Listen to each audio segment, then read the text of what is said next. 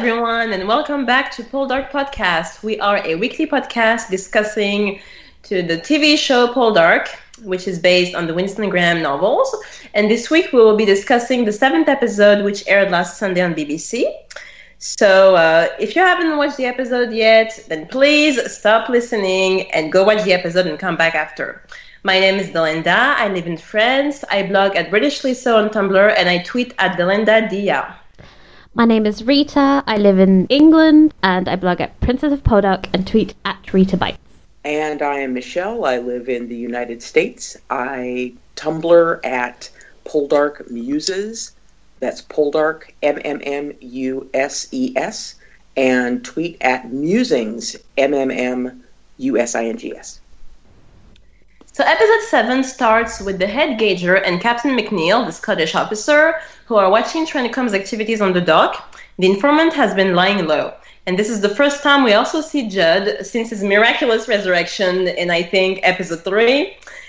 Also, we have two men who come from Trencombe to gather the last of the supplies hiding in the cage in Ampara, and Demelza is not amused because they were left for 3 weeks, which is still putting her and Ross in a huge danger. And also, we have things at the Grace mine. Things are not going well, and a decision is made to continue to go deeper with only 2 weeks' worth of coal left. Okay, so next up, Ross rides out to Trenwith again to visit Elizabeth. They discuss the fact that he's had a miraculous anonymous person pay off his debt. She's very happy for him, but says that she's sad because since she no longer has shares in Wheel Grace, he will no longer have reason to call. Barf. He says, I will always have reason to call if you wish it. Double barf. They both look goofily at each other, and music from their old days plays softly in the background. Triple barf. Ew. Basically, George speaks to his lackey. I think is that his lawyer? I can never remember his name. But George speaks to the black-haired, creepy-looking lackey Tenkard? about the properties that he's purchased. And the plan is to drive the current tenants out and demolish the existing structures so that they can build. The lackey says Warlegan Bank because George is interested in starting a bank. But George is slightly silent and looking kind of sly on the matter. Personally, I think that's where he's going to build his new house. But that's a spoiler. I know. I'm sorry. I couldn't resist. Dwight visits Rosina's family to tend to her sisters and learns she's engaged to Charlie. Rosina looks less than thrilled. So does her father. But Charlie tells Dwight, it's your turn next, Surgeon. And then Dwight gets all cute and bashful. Stop it, Dwight. Back in Ampara, Judd return home, immediately starts screaming at Prudy. They get into a huge brawl. Demelza attempts to separate the two, but then gets pulled down into the scrum just in time for Ross to come in. And he has that witty one-liner. The noble art of Cornish wrestling. I thought Ross looked a little smug and almost like Kermit the Frog in that scene. Judd is there to deliver a message to Ross. It is time to head to the Scilly Islands to meet up with Mark Daniel. Remember him? It'll be dangerous for Ross because he'll be on a smuggling run. When has that ever stopped him? If caught, he could be tried and hung. God. Dwight returns home to find Caroline there. Yay! They discuss their plans to elope. Dwight isn't happy about it. He brings up the shame he still feels about his conduct with Karen Daniel. Caroline feels like eloping's the only way she can hope to reconcile with her uncle, though. And her logic's pretty flawless. Dwight warns her she might find the reality less romantic than she imagines. If he's wrong, it would be really cute. Shut up, Dwight. That night, Judd and Prudy are fighting like cats and dogs back at Nampara. Keeping our Romelza from the conjugal bliss. Conjugal bliss. A rare commodity. Basically, they wanted to kind of get a little busy, but it's kind of hard to do that when you've got Judd and Prudy kicking up a ruckus like they were. Our poor bays. They need their time together. Anyway, back at Trenwith, Agatha is complaining about Ross and the fact that he no longer visits. Elizabeth says that he has his own business to attend to, and they can manage on their own. Agatha looks pretty dang shocked at Elizabeth's comment, because that sounds like the mature, proper thing to be saying. When it comes to Ross's continual visits to Trenwith, does Agatha think that Elizabeth has come to terms with the fact that Ross has his own family to deal with, and she needs to just back the fuck off? Maybe Agatha's not that stupid. Ross and Demelza kiss goodbye in the yard. Oh God, and that was so romantic. But anyhow, so he's now off on his journey on the sea. Dwight calls in on the head gauger, who has a child who's unwell, and notices that the child is coloring in a book, coloring in these little red wings on a book there. The gauger says some things that are vaguely intriguing about the possibility of a smuggling run happening sometime, and that kind of thing. So I think that kind of piques Dwight's interest. And George, meanwhile, sends his lackey over to Trenwith with a story about general unrest in the area. Well, he's actually referencing the King of France being executed as the reason that there would be general unrest. Mm-hmm. But the thing is, historically, the whole process of the sentencing and the trial and the execution took loads of months. It took almost a year for him to get killed. So the idea that random Cornish miners would be so in uproar about this a year after the fact that they would start looting Elizabeth, it's kind of crazy. It's crazy. George, it's not a good excuse. And then we have Miss Elizabeth. So she basically grows panicky since George didn't offer any direct assistance. She's writing to Ross, and she thinks he's just going to come over and help her. And basically Ross doesn't get the message because he has already left for the Scilly Isles. And by the time he arrives at Nempara, so Elizabeth is not amused. And then we have Dwight, who arrives at Nempara to see Ross and Demelza. And Demelza tells Dwight about Ross's trip, and he basically tells her the news that he's going to leave and he's going to elope with Caroline. And it was a really lovely scene between the two of them. They have great chemistry. And we saw that Demelza looked really happy for him. And she actually guessed it before he arrived, before he told her. So cute. And then we have Ross, Henshaw, and Paul Martin, who arrive in the Isles of Scilly. See, Caroline calls on Demelza. It's a really rather long overdue visit. And Caroline is really seeking assurance about not Dwight's faithfulness, but the assurance of kind of the way husbands behave. Not necessarily a good time for that conversation. Demelza's like, do you want some tea instead? Exactly. I mean, that would have been a perfect opportunity to be like, girl, let me tell you. But, she doesn't want to scare her off. Caroline is concerned about Dwight and whether or not he is fully behind this whole idea of eloping. Meanwhile, Elizabeth is getting a little pissed because Ross hasn't replied. It's unlike him to be so remiss. I wonder what could have detained him. Bitch, you need a hobby that isn't Ross.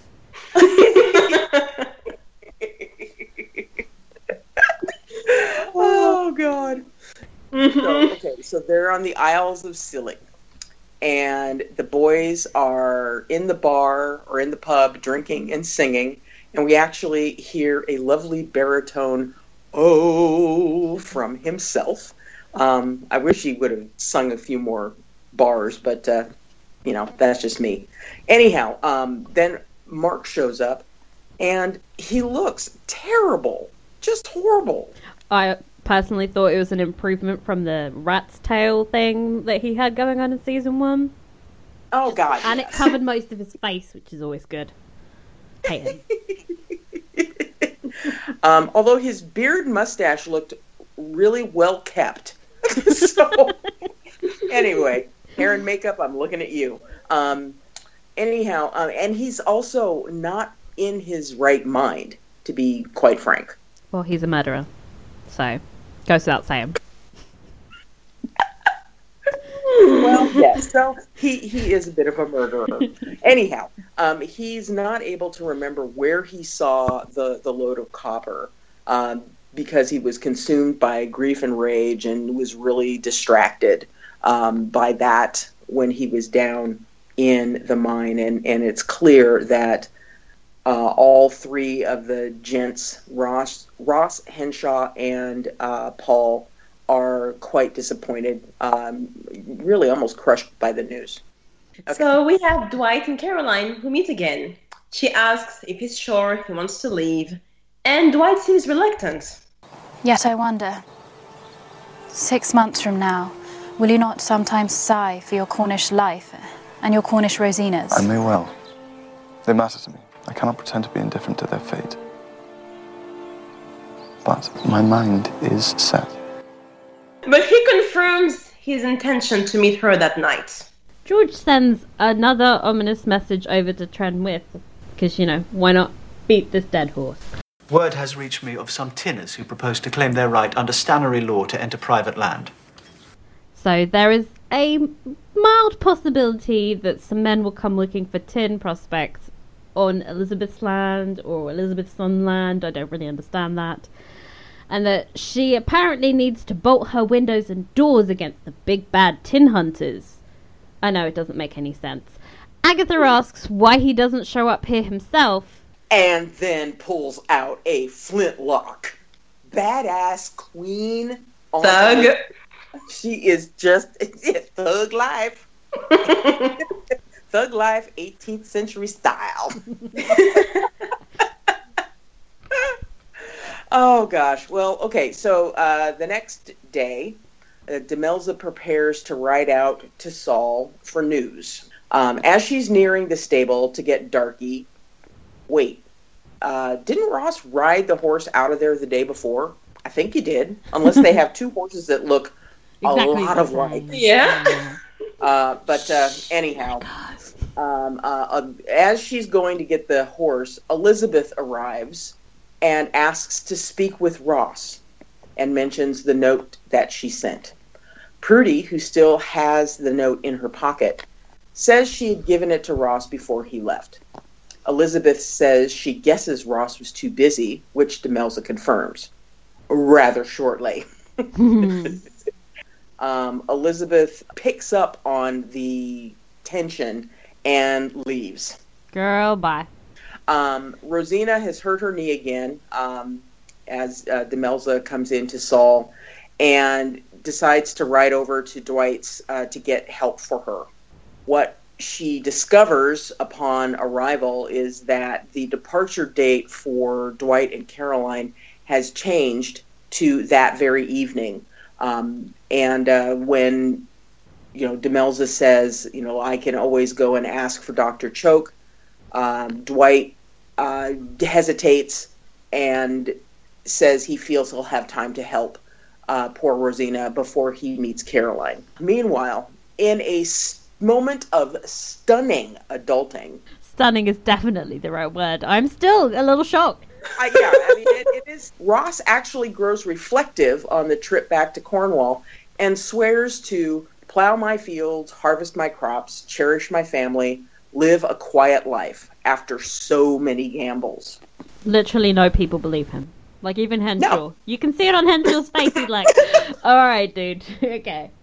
So, meanwhile, back on land, Dwight arrives to Saul. He sorts out Rosina's leg, but learns that Charlie had said that he was sick, so that he would not be helping on tonight's run, and that Dwight was the person that told him to stay home. Well, that is not true. Dwight begins to figure out that the informant is indeed Charlie. Dun, dun, dun. And decides to go and confront him. He thinks he'll still have time to get to Caroline, but you can see where this is going, can't you? Anyhow, Dwight winds up getting into a whale of a fight with Charlie. I mean, that was damn. That they looked like they were getting ready to hurt one another. Getting out of the house, he realizes that he can't allow Ross to be swept into the Gauger's hands. So he goes back to the hills above the drop point and lights a signal fire to warn the launch party, which winds up delaying his arrival for his rendezvous with Caroline. The crew unloads their goods onto the beach. Ross's attention is drawn to the fire that Dwight lights, and he realizes there's an ambush, so he starts ordering everybody into the boat, but is like, you know what? It's a good idea. Instead of escaping, I'm going to stay around on the beach, because that's a great idea. Why? Is here. Meanwhile, back at Nampara, Demelza, who is being watched over by some creepy-looking redcoat, starts yelling at him, getting all mum bear, screaming that she needs to go attend to Jeremy because there are guns going off and he'll be terrified.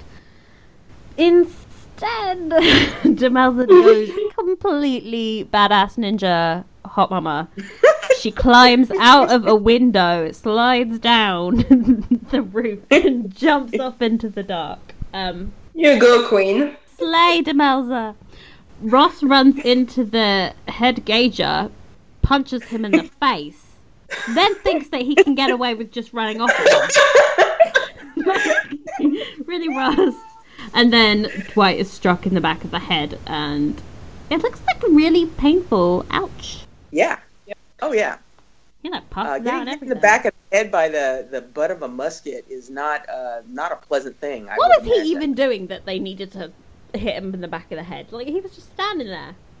Like, oh. But, they had to, because, he couldn't actually escape and go meet Caroline. No. Of course not. No. Maybe he was, like, in suspicion of being sexy. So they had to arrest him. Okay, we'll go with that. We'll go with that. So meanwhile, both Ross and Demelza find each other in the woods. Of course, are there woods around Nampara? Apparently there are now. Apparently so. Anyhow, so they find each other in the woods and run hand in hand back to the house, which I thought was really sweet. So romantic. He decides that he's going to go to the cache spot and through the side entrance, and Demelza is going to go back into the house through the kitchen. So they part ways. Meanwhile, back over at Trenwith, Elizabeth has reached the point where she is really annoyed. It kind of looks like she's worried, but really, honestly, she's just pissed off why Ross hasn't yet come to her aid and decides to rely on help elsewhere. Finally! And then we have the Gaugers, who enter Nampara. They bring Dwight in to stay, and they search everywhere, including the cage. And there's no Ross. Demelza is shocked as well. Meanwhile, the time for the rendezvous has come and gone for Caroline. She's crying. And she returns to kill Warren because her pug was too cold. Oh. And then the next morning, Dwight is allowed to leave Nampara, desperate to see Caroline and explain what happened. It's just too late. He's given a note from her upon his arrival. Dear Dwight, I have left for London with my uncle, a move which cannot surprise you after the fiasco of last night. It is better this way. Ever since we agreed to elope, I have known of your struggle between your infatuation for me and your real love. Your patience. Now you need no longer worry or give anything up. Except me, and that you have already done. So farewell, Dwight. I shall never see you again. Your sincere friend, Caroline Penvennon.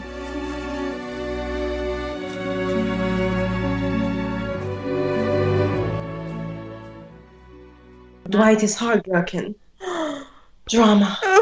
And then we have Judd and the other smugglers go looking for Charlie. He isn't home. So George winds up showing up at Trenwith, the hero of the hour, to tell Elizabeth about the smuggling situation and accusing Ross of flouting the law. Aunt Agatha's commentary through the whole thing is stuff and piffle. I love Aunt Agatha. Piffle is such a good word. Piffle. Isn't it, though? Piffle. George says, I pity anyone who must depend on such a man, he says. He is correct, poor Queen Bee. But, the halo that he is wearing over his head is spinning around one of his little devil horns. And then the next day, we have Demelza and Prudy, who are trying to figure out where Ross must have gone if he wasn't in the cage spot. Charlie's drowned body washes up on shore. So, was he killed, or did he do the jump himself? I guess we'll never know. And George Lackey says he wonders if Elizabeth will remarry one day, so her husband can protect her. He can, and he will. George looks really creepy, like, at the camera. What are you doing, George? This isn't the office. So then, evening falls, and there's still no sign of Ross. Demelza is beside herself, worrying about his injured hand. Meanwhile, in the library, a secret panel deep within the cash spot is quietly moved aside, and Ross creeps out.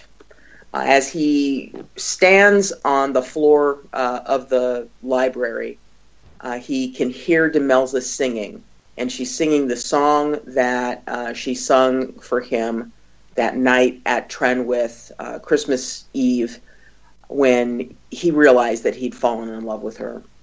The look on his face when he recognizes the song is one I think I'll cherish for a long time. He comes out of the library to find her in the parlor, singing softly to herself. And when she looks up to see him in the doorway, it's almost as if she can't believe it's him. I mean, there's just almost like this pause that she is looking at him, not believing that it's him. Finally, she whispers his name and runs into his arms. And that's how we end the episode. Yeah. It was one of the most action-packed episodes we've had in this show so far. I remember watching it when it was airing live and feeling the tension in my neck building as the show went on. And my neck is still jacked up from all the suspense that we had. It's probably on my top 3. Really, yeah. It was such a good episode. Yeah, I think I was like, that was one of my favorite episodes. Yeah. It was fantastic. Some favorite scenes that we had. The scene between Caroline and Demelza. I really can't wait to see that friendship develop because I think that the two actresses have lovely chemistry together. I think the Cornish wrestling scene, oh, sweet Lord, that was hilarious. It was reminiscent of the days when Demelza chased down Judd in the dooryard of Nampara for stealing the pie. And just the look of all three of them looking up guiltily at Ross as he stood there with his Kermit the Frog smile was awesome. It's really Kermit the Frog. Like, now that I can't unsee it. Let's see. Oh, the failed attempt at some nookie because of the prud is. Would that be their their or prud? Because of the verbal battle that Judd and Prudy were having in the house. I feel so bad for those two kids. Although, it was kind of nice to see the lovely pecks of heaven once again, but that's beside the point. Demelza singing, I mean, anytime I get to hear Eleanor singing, I'm a happy camper. The fight scene with Dwight, which really looked like it hurt, and on Agatha and the Gun. Loved on Sounds Agatha like the name and the of Gun. an album. On Agatha and the Gun. The final shot of the episode was really a parallel shot to what we had in the same episode of last season. So episode 7 of last season. In that episode, Demelza had told Ross about her involvement with, or he found out about her involvement with Verity's elopement, and the Cornwall Copper Company was in grave peril, and he was extremely upset with her. And it's the only episode where we saw Demelza standing alone without Ross by her side in season 1.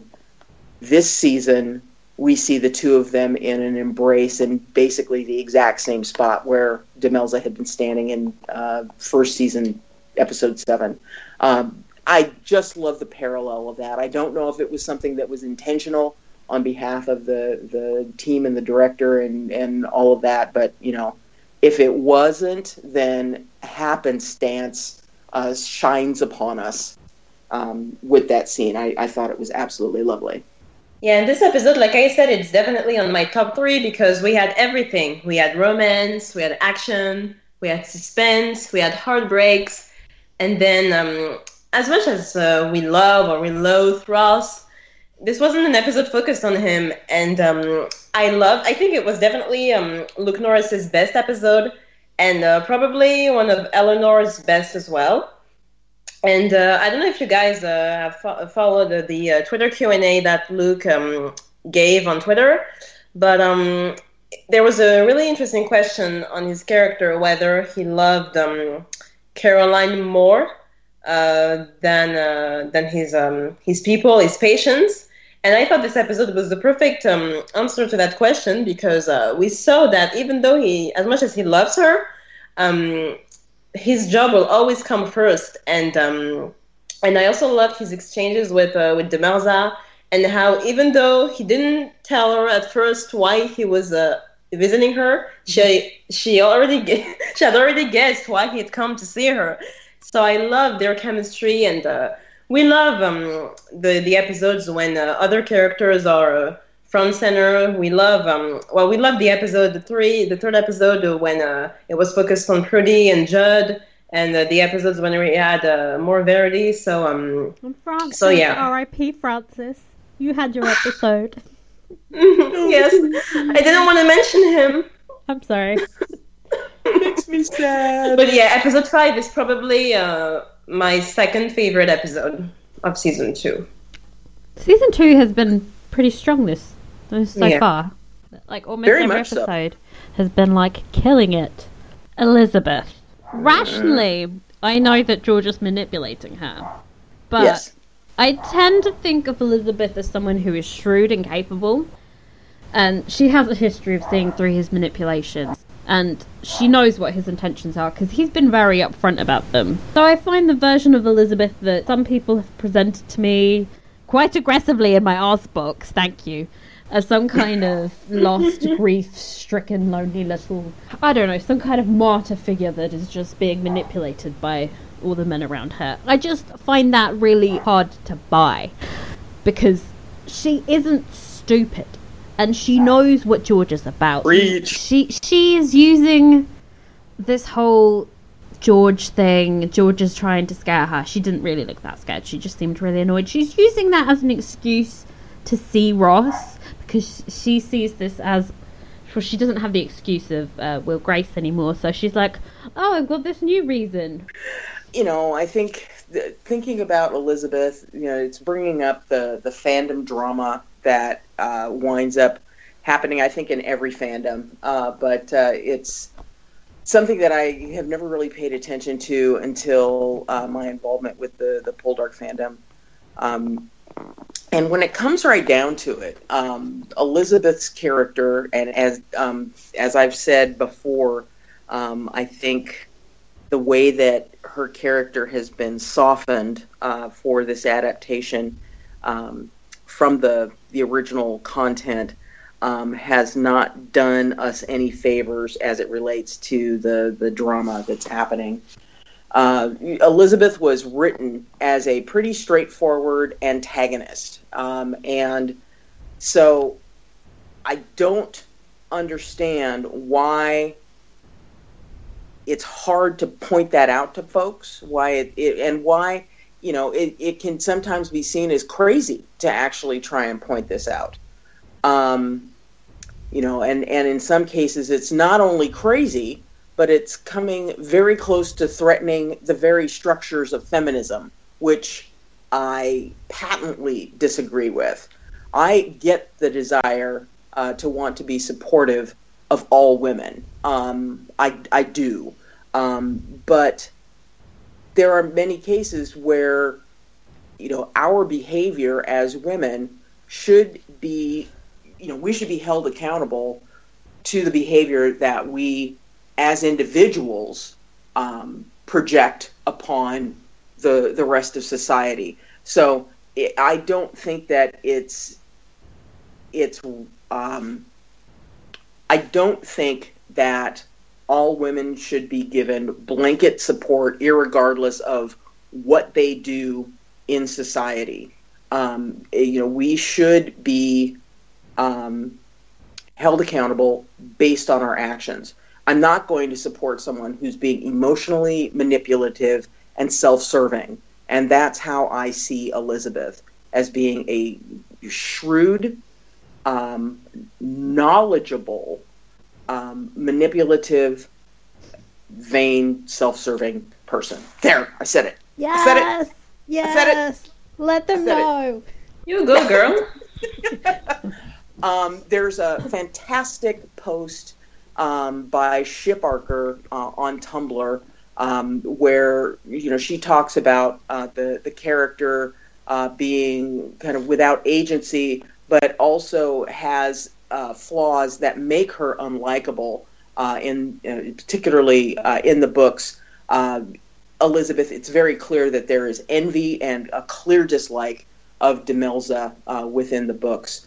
If we want to talk about loyalty and support for all women, how can we support someone who is willfully chasing after the husband of a woman who saved her life, the life of her child, only to wind up losing her own? Why? It's because Ross told Elizabeth that Demelza was the love of his life, and Elizabeth simply cannot have that.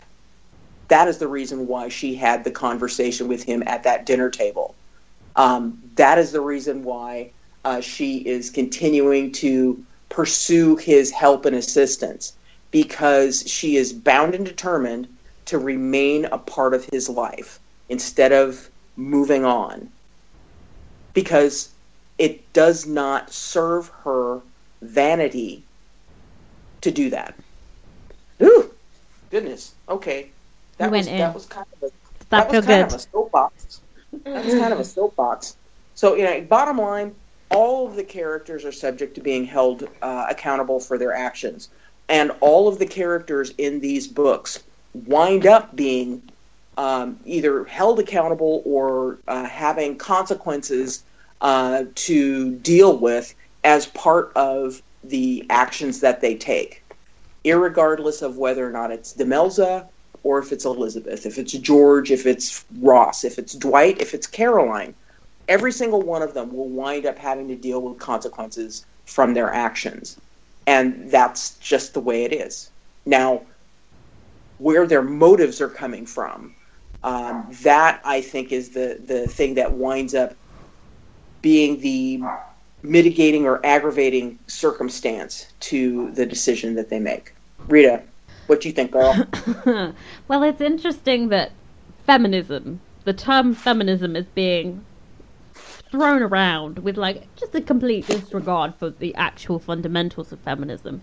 Because firstly, it's this idea that Like, you can't at all question the actions of a woman just because of she was born a woman. Like, last week I made loads of posts making fun of Ross, and like literally loads, and they were really funny. You should go reblog them.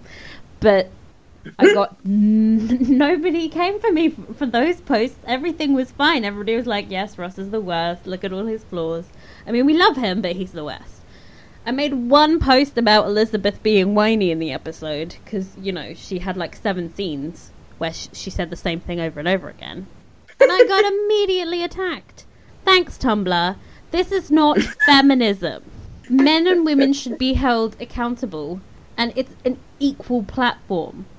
If you're a douche and you're a man, you will be called out. If you're a douche and you're a woman, you will also be called out. Preach! That's how I roll.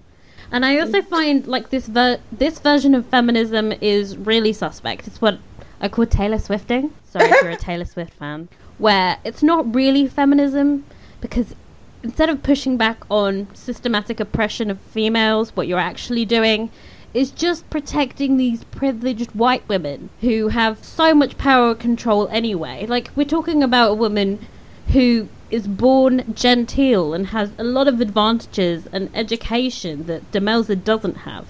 So when I see posts saying that Elizabeth had a harder life because of the patriarchy than Demelza, I find that just completely ridiculous.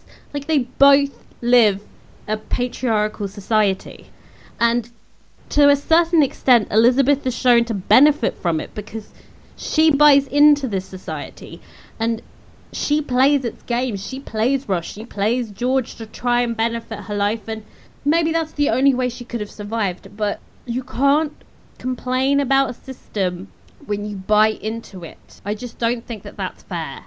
Like, to say she's a victim of it when she uses the system for her own gain is ridiculous to me. I feel quite strongly about this.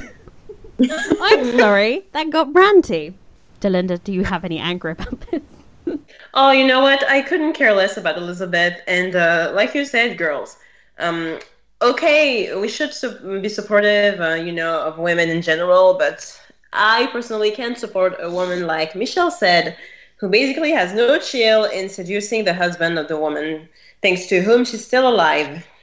And she doesn't do anything like to improve, her current situation. If you compare Demelza in this episode, I thought, like I said, it was one of Demelza and Eleanor's best episodes. We saw Demelza as a loving mother, a loving wife, working.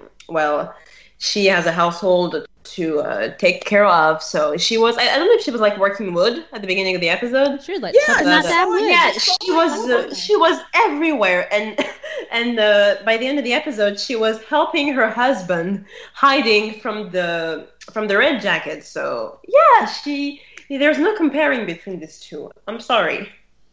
I think if you compare Elizabeth and Caroline, they're in very similar social statuses.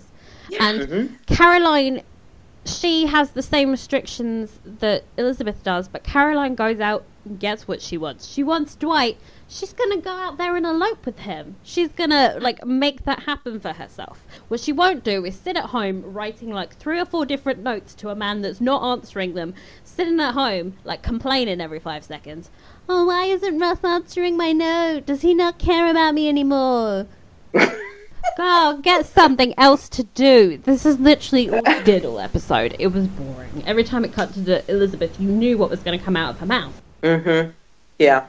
I honestly think Gabrielle did a phenomenal job this week portraying a young woman in love, ready to move on with her life, understanding the consequences of her actions. You could see how anxious she was about the elopement, worrying if she was making him, making Dwight unhappy. And when he didn't show up, absolutely heartbreaking. The letters she wrote to her uncle and Dwight were a study of gentility and deep love and affection that she had for both men. And it was heartbreaking to hear both of them. I think I heard someone say that the letter that she wrote to Dwight was, there was the perfect balance of snark and, deep honesty. And you could hear that, she really continues to admire him, even though her heart is broken. And so that was really touching. It's like one of the most bizarre love triangles you'll ever see on television, because it's between Dwight, Caroline, and all of Dwight's patients. Every single one of them. You're rooting for them, but you also don't want Dwight to jeopardize who he is as a person. And he's a doctor at heart. Yeah. Is it wrong that I kind of enjoy watching George these last few episodes? Watching him manipulate Elizabeth is really entertaining. No. Does that make me a terrible person? No. The excuses he came up with were so ridiculous. He is being a puppet master right now. He really is, with Elizabeth. Yeah, you're not alone. I'm right there with you, hon. And how cute is baby Jeremy? Oh my god, adorable. He is so cute, and he does look like Aiden. He's got these little mischievous eyes and a great big smile. When he smiled, I was like, yes, that's your son. Oh my gosh.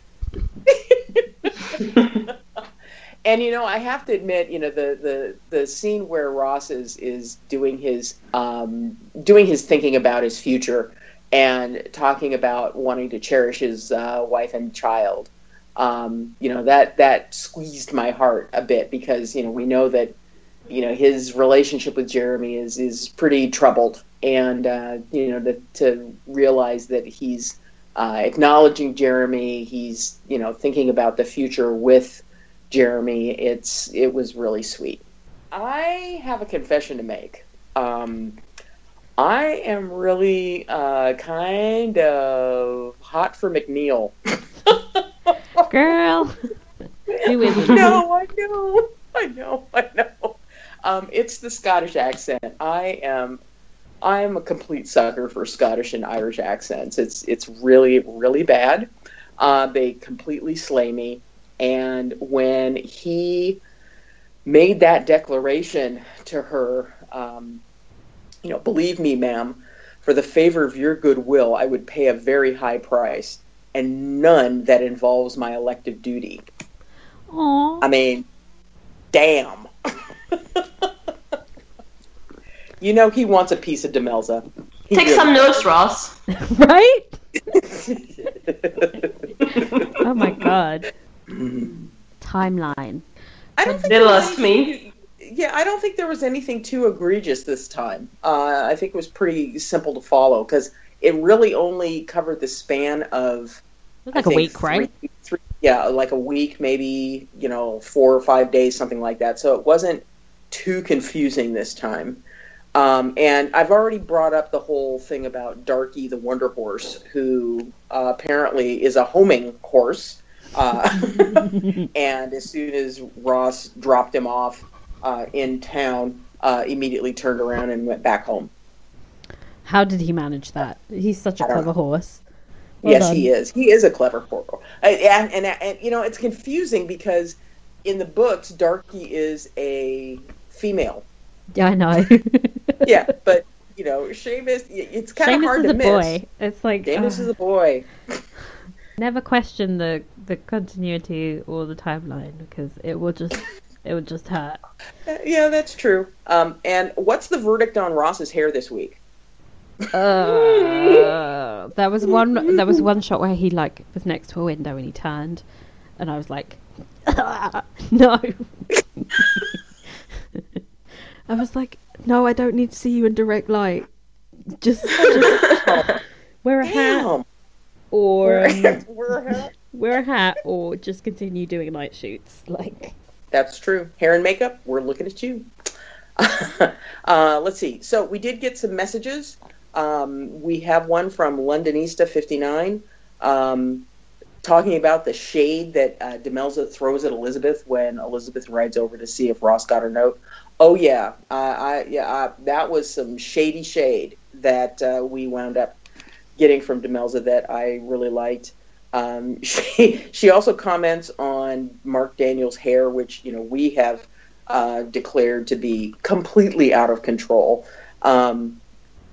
the scene where Judd and Prudy were yelling, I think it was just showing how our poor beloved couple just can't catch a break. And that, Prudy, thank you for keeping that note in your pocket. Of course, I don't know whether or not that's going to wind up coming back to bite her in the butt next week. It very well could. I can't pronounce that next name. Meredmundum. Meredmundum. I tried. Okay. I gave it a good go. The scene of Ross on the boat coming back from his latest failure, I just didn't believe his new lease of life. Mm-hmm. I want to believe. This must be how Demelza feels. Am I alone here? What was your take on the scene? Who believed it? Nobody believed it. Come on. This is Well, I think one of the things that just kind of crossed my mind about that is, it's an opportunity for Ross to say, okay, I've, made all of these ridiculous mistakes. I'm just going to go home and, be with my wife and child and farm my land and you just try to live a happy life. It's kind of taking us up to this peak. And then next episode is going to drop us into a valley. It's like the rug will be pulled out from under you. Yeah, it's good storytelling because that's the way you want to build, to your next crises point is you want to build to that and then whoosh, bring the earth crashing down to the ground. So I feel like he does this almost every other episode though. He'll suddenly realize he's been an idiot. Kind of redeem himself, then he's an idiot again. But that's just Ross. He just can't lead a quiet life. That's just not his character. He needs to be involved, and his actions must have consequences on other people. So that's his character. You know that face that Demelza pulled when Caroline asked if she found that husbands were reliable? That's the face I made when he was talking. That's the face. That's the face. Kind of like, yeah, right. Let's have some tea. Exactly. Oh, goodness. So, Speaking of Caroline, so Beetle Ing asks us if the scene between Caroline and our queen Demelza was in the books, because she doesn't remember it. And she thought it was a bit awkward, so what did we think? Why do we think Caroline went to Nempara? I loved that scene. Yeah, I don't remember if that scene was in the book. I don't think it was. I don't think it was. No. Yeah, no, I don't think it was.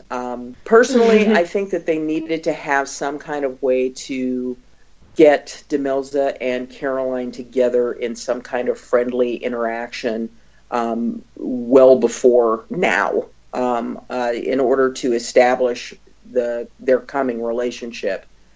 Because it just seems like it was a little late to try and bring them together. Now, granted, I thought that it was a lovely scene, and the two of them had great chemistry together.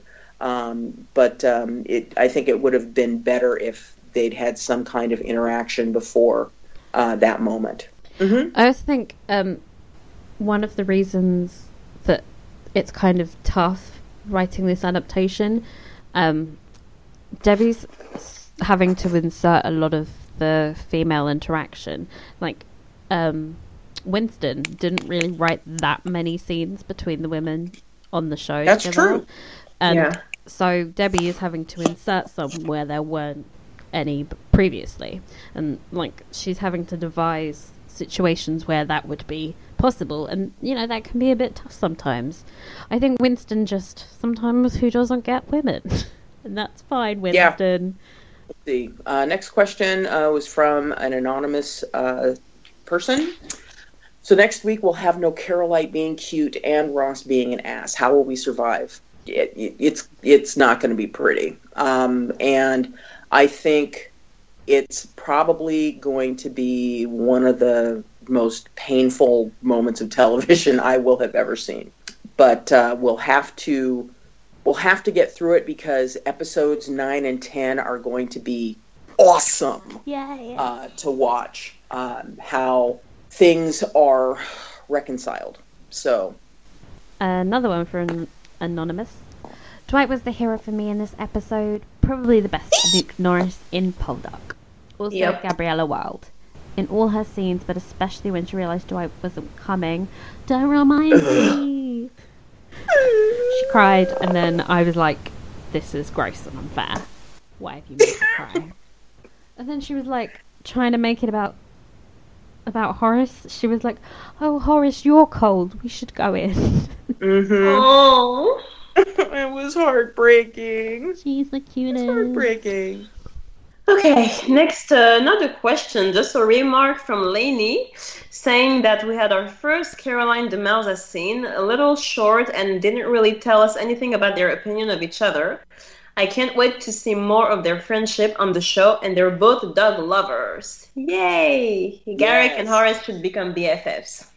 I think that would be awesome. I'm just waiting for that did any of you see the picture of Eleanor that her father posted on Instagram? Yeah. That they brought her dog Bert to the set so that he could have a visit. She posted a picture with him in costume today. It was like, yeah. Oh my gosh, how cute! How cute! I thank the Lord every day for Burt Bacharach's Instagram. So good. Oh gosh. And our last question came from another anonymous submitter. I can't deal with the preview for next week. It's going to hurt to watch. Oh, honey, yes. I need Ross to grovel for a long time. Like grovel and beg his way into the next series long. I don't know if I want to go that far because that would be hard to wait for a year in order to see whether or not all of the groveling worked. The question goes on to say, I'm actually here for McNeil and Demelza now. She needs someone to treat her nicely. What do you guys think? Well, y'all know what I think already. I'm ready to see some McNeil Demelza smoochy. Throw yourself at him, girl. I support it. Climb him like a tree. Preferably in front of Ross. Just like...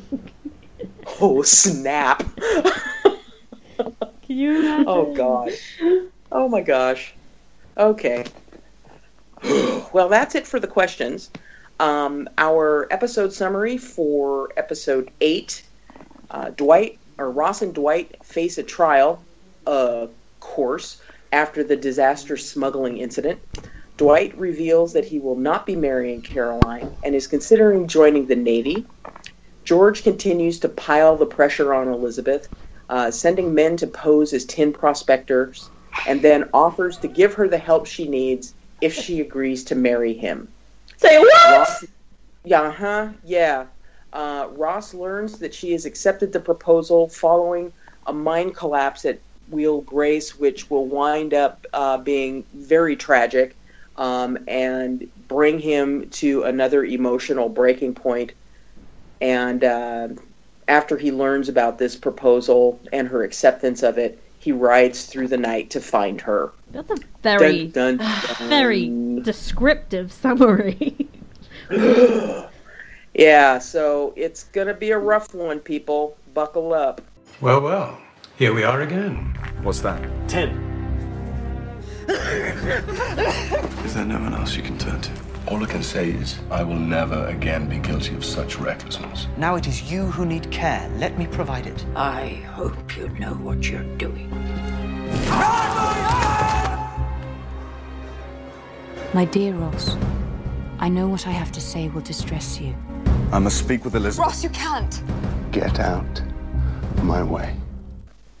Yeah, and I think everybody is already pissed with the promo video because the way he speaks to Demelza, my God. Dude, that is no way to speak to your wife or anyone.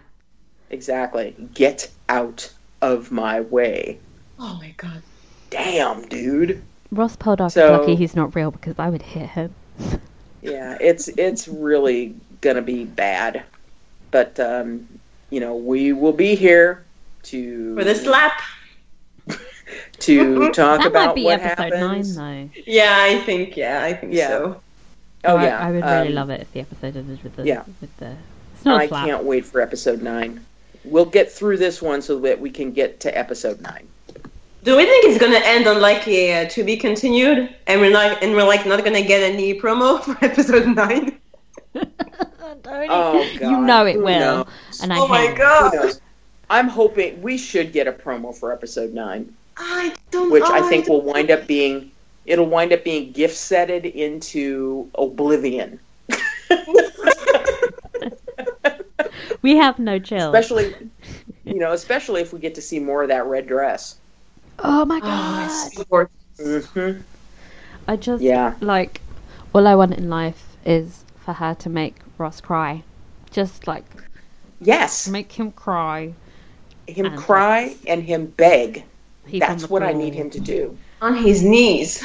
Yes. Yes, he needs to suffer. He needs to suffer for this, and I believe that he will. Bring on the pain. I think that's it from us, isn't it? So Yep. thank you for all your messages. We love hearing from Yay. you guys, and we hope you enjoyed listening.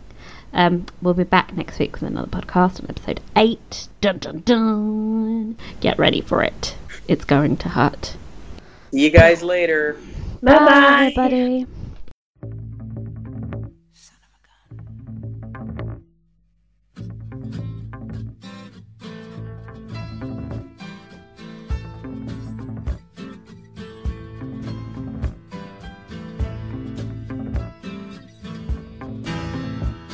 You walked into the party like you were walking onto a yacht. Your hat strategically dipped below one eye. Your scarf, it was apricot. You had one eye in the mirror as you watched yourself go out. And all the girls dreamed that they'd be your partner. They'd be your partner. And you're so vain. You probably think this song is about you. You're so vain. I'll bet you think this song is about you. Don't you? Don't you? Oh, you had me several years ago when I was still quite naive. When you said that we made such a pretty pair and that you would never leave. But you gave away the things you loved, and one of them was me. I had some dreams, they were clouds in my coffee, clouds in my coffee. And you're so vain. You probably think this song is about you. You're so vain. I'll bet you think this song is about you. Don't you? Don't you? Don't you?